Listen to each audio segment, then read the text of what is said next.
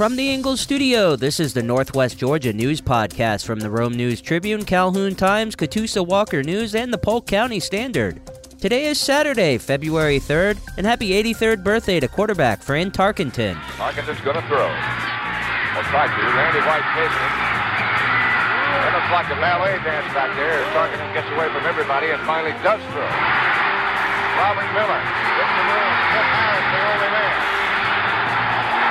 In Dallas territory. What a job Tarkenton did. I'm Keith Ippolito, and here are the stories Northwest Georgia is talking about, presented by Drake Realty. Man arrested for displaying firearm at a youth basketball match. Construction advances on Floyd County's new police headquarters at former Glenwood School. Sports betting legislation receives approval from Georgia Senate. These stories and more are coming up in today's edition of the Northwest Georgia News Podcast. And if you're looking for community news, we encourage you to listen and subscribe. It pays to know your doctor. It pays to know your lawyer. And now more than ever, it pays to know your local real estate professional. Hi, I'm Jeffrey Drake with Drake Realty, and we have 7 offices in the metro Atlanta area, including 2 right here in Cobb County and 1 at Lake Oconee. I'm the proud leader of over 700 agents here in Georgia, and we pride ourselves in professional service, whether you are the buyer or the seller. Drake Realty makes the home buying process seamless from contract to close. Our agents are a little different. They're not pushing for the quick sale and close. They are pushing for the best price and terms for their client. In other words, Drake Realty fights for you. Now's the time to buy that dream home, vacation home, or new home your family deserves. A lot of real estate agents talk big. Let my team at Drake Realty prove they will fight for you. I'm Jeffrey Drake, and I'd be honored to have my team serve you. Visit us online at drakerealty.com. And remember, it's not how quick you sell or buy, it's what the deal provides for your future. A Calhutta man, Fletcher Burkett, was arrested after allegedly brandishing a firearm at 2 individuals leaving a basketball game at Calhoun Middle School.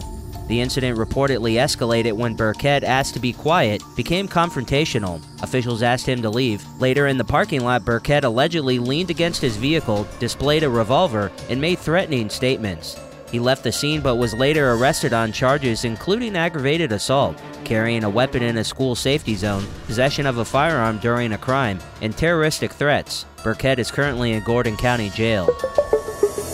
Renovation plans for the former Glenwood Primary School, which will become the Floyd County Police Department headquarters, are progressing well, according to Floyd County Manager Jamie McCord. The renovation involves adapting the 70-year-old building to current building codes, dividing classrooms into offices, and transforming the space for law enforcement use. The Floyd County Police Department and the Rome Police Department, currently sharing space at the Law Enforcement Center, will move to separate locations in the near future. The city of Rome purchased a building for RPD, while the former Glenwood School was transferred to the county by the school board. The Georgia State Senate passed legislation, Senate Bill 386, to legalize sports betting, but with a major change requiring a statewide referendum on the measure. The bill, passed 35-15, designates the Georgia Lottery Corps to oversee sports betting, awarding licenses to 16 online providers. Notably, 5 licenses would be granted to Atlanta's pro sports teams, while other entities like the Augusta National Golf Club and the PGA would receive 1 license each. The bill allocates 20% of sports betting revenues to Georgia's Hope Scholarships and pre-kindergarten programs. The move follows arguments that sports betting is already happening in Georgia without proper regulation or tax revenue. We have opportunities for sponsors to get great engagement on these shows. Call 770-799-6810 for more info. Back in a moment.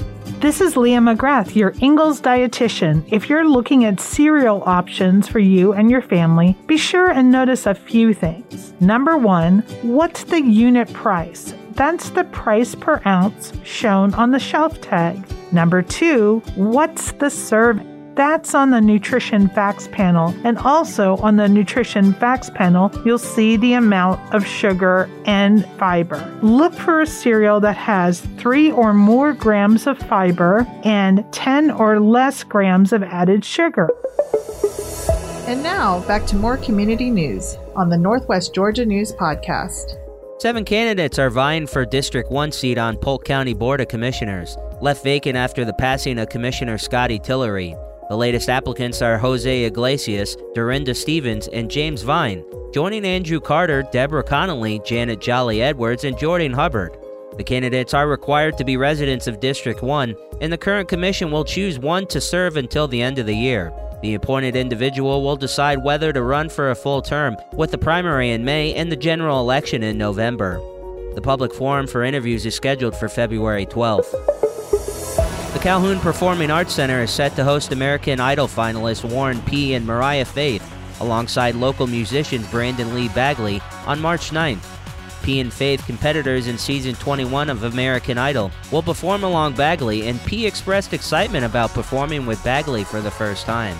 P, a South Carolina native, made it to the top 8 in the competition. The show is set to start at 7 p.m. with doors opening at 6 p.m. Tickets are priced at $35 and can be purchased online at eventbrite.com. Georgia Northwestern Technical College student Lee Anna Stone has been awarded the Lindale Post 136 American Legion Scholarship for the spring 2024 term. Stone, studying welding and joining technology at GNTC's Floyd County campus in Rome, received the scholarship, which supports a GNTC student connected to the U.S. military. The scholarship prioritizes veterans, children of veterans, spouses of veterans, or grandchildren of veterans. Stone's mother is a U.S. Army veteran. The Lindale Post 136 American Legion is pleased to offer this scholarship as part of its ongoing commitment to serving the community. The Rome Water Department is expected to receive a total of $184 million from a settlement with carpet manufacturers and chemical companies related to PFAS substances in the Usta-Nuala River.